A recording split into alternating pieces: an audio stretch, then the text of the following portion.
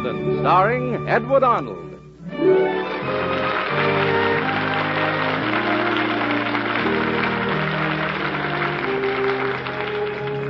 The American Broadcasting Company and its affiliated stations present Mr. President.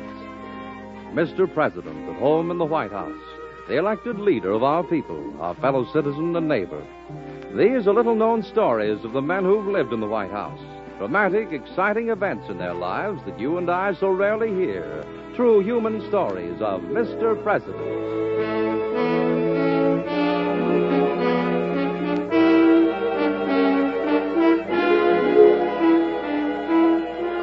Now, Edward Arnold as Mr. President. Let's visit him in the White House. It's evening. The old mansion is resting quietly after a busy day.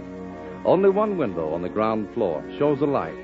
We enter and find ourselves in the President's study. Good evening. Sit down, won't you? Isn't it strange how often the same facts look different to different people, and how much trouble can come from it? That's what the President faced in tonight's story, as you'll see later on. Of course, I'll tell you which president it really happened to, but meanwhile, maybe you'll be able to guess.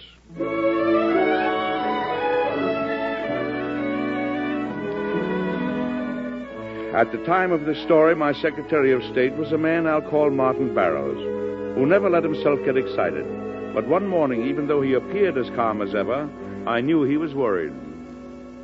Mr. President, I just received this dispatch from our minister in France. Even without reading it, Martin, I can tell from your face that there's trouble. You'd better read it just the same, sir. Here you are. It's short enough. The government of France has failed to pay the first installment on the 25 million francs due the United States under the Secretary Treaty of last year. And our minister in Paris wants instructions. They're obvious, aren't they? Tell him to make another effort to collect. I don't think that'll do much good, sir. Well, frankly, neither do I. We need something more, don't we? Yes, Congress has been watching this treaty ever since we negotiated it. Senator Johns especially will be very happy to hear there's trouble. Hoping we'll let the treaty lapse? I know. I see more trouble than that, Martin. On one side, Johns and the people who do a lot of trade with France. They oppose the treaty in the first place. They'll criticize any effort we make to enforce it. But we must make every effort. We must establish and maintain a strong foreign policy so that France and every other country will respect American sovereign rights. Well, no matter what we do, we'll be in hot water, sir. Well, what do you think we can do? Delay. Delay? What for? Well, surely France intends to pay. There's no real question about that. But maybe they're having some troubles of their own. If we give them a little time, everything might smooth over. I'm sorry I don't agree with you, Martin. In fact, I've got a different idea. Yes? You send a stiff note to France saying that we insist on being paid promptly. That we negotiated the treaty in good faith, and that we can't understand their failure to pay and their failure to explain. I'm afraid that'll only get Senator Johns on the warpath, sir, and won't collect the money either. Martin, either the French intend to pay or they don't. A few words from us one way or another might not make a great deal of difference to them, but they will show our people that we stand firm in our foreign policy. We must take the lead in this matter. I have no doubt that Johns will object. But he'll be on the defensive. He's not an easy man to put on the defensive, sir, or to keep there. Well, we can try, can't we? Send that note, Martin. Make it strong. And we'll see if it doesn't get results. And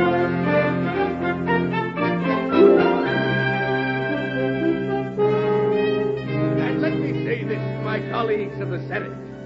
The President has seen fit to address a very stiff diplomatic note to France for her failure to pay a few miserable francs on an old debt. I must remind the President, France is not an enemy. She's our best friend in Europe. And she's not some benighted country at the ends of the earth. She's a friendly, civilized nation with which our citizens do a vast trade every year. By what right does the President put this trade in danger? Who is he to ignore the wishes of American citizens and to insist on a treaty which should never have been drawn in the first place?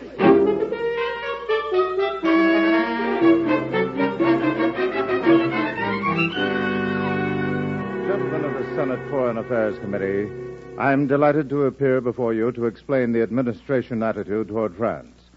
We regard her as our friend, but even friendship calls for firmness.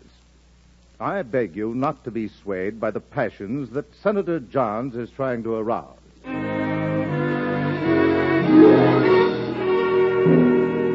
Passions? It's typical of the Secretary of State and of the President whose servant he is to accuse me of rabble-rousing. But that cannot hide the issue. By what right does the President deliberately make an enemy out of a friend? I call on the people to give him their answer.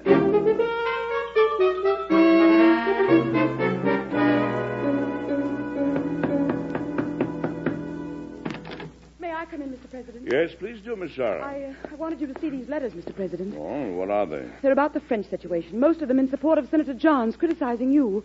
But there are three I especially wanted you to see. These three, sir. Also against me? Yes, very much so. I'll leave them on the desk. I'll read them later. I'm sorry, Mr. President. There's one you should read right now. Well, it's been a long day, Miss Sarah, and please... Then I'll read it to you. Mr. President, France is the greatest friend we ever had. Why do you fight with her? Do you want war? I do not want to die in a war against friends. But if you plan to start such a war, it would be better if you died. Either my life or yours, there is no other choice. Well, all right, Miss Sarah. Turn that over to the police It's and not go... signed, Mr. President, naturally. Then throw it away. What about the other letters? There are two more in different handwritings, but also threatening your life, sir. Oh, I wouldn't worry about it, Miss Sarah. Some people get excited too easily. Yes, I guess I'm one of them. Only I don't think it's too easily. Won't you be careful? Well, I'm always careful, Miss Sarah. Oh, yes. Oh, yes, Miss Sarah. Instead of worrying about that, tell me what to do about the French failure to pay. But they refused a second time? Why? I don't know. Barrows doesn't know. The French Chamber of Deputies simply doesn't vote the money. I suppose what Senator Johns says encourages them to think you won't really do anything. Johns, is he at it again? Just this afternoon, Mr. President. He held the floor of the Senate for over an hour. I'd like to see a copy of his speech. I'll have it for you first thing in the morning. Now, do that, will you? And ask Martin Barrows to come over at the same time, please.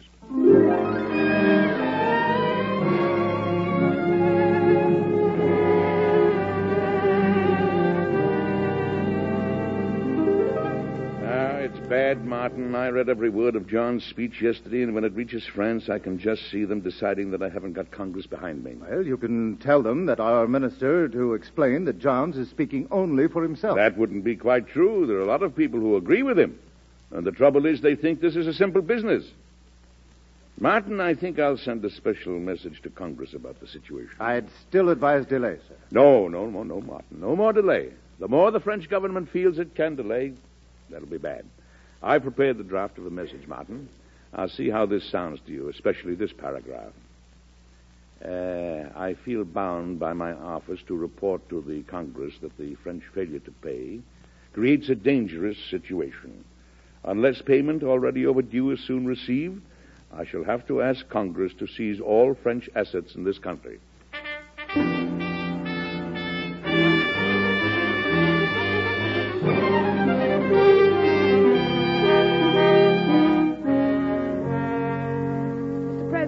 Johns is here with another gentleman. Oh, thank you, Miss Sarah. Come in, Senator. Thank you, Mr. President. Will you need me, Mr. President? No, I don't think, Miss Sarah. Thank you. Very well. Excuse me, Senator. Well, Senator? Mr. President, may I present my good friend Henry Pointer? How do you do, Mr. Pointer? Honor, Mr. President. Sit down, gentlemen. Of course, sir, you're aware of my opposition to the course you're taking towards France. Very much so, Senator. I'm particularly upset by your message to the House and Senate.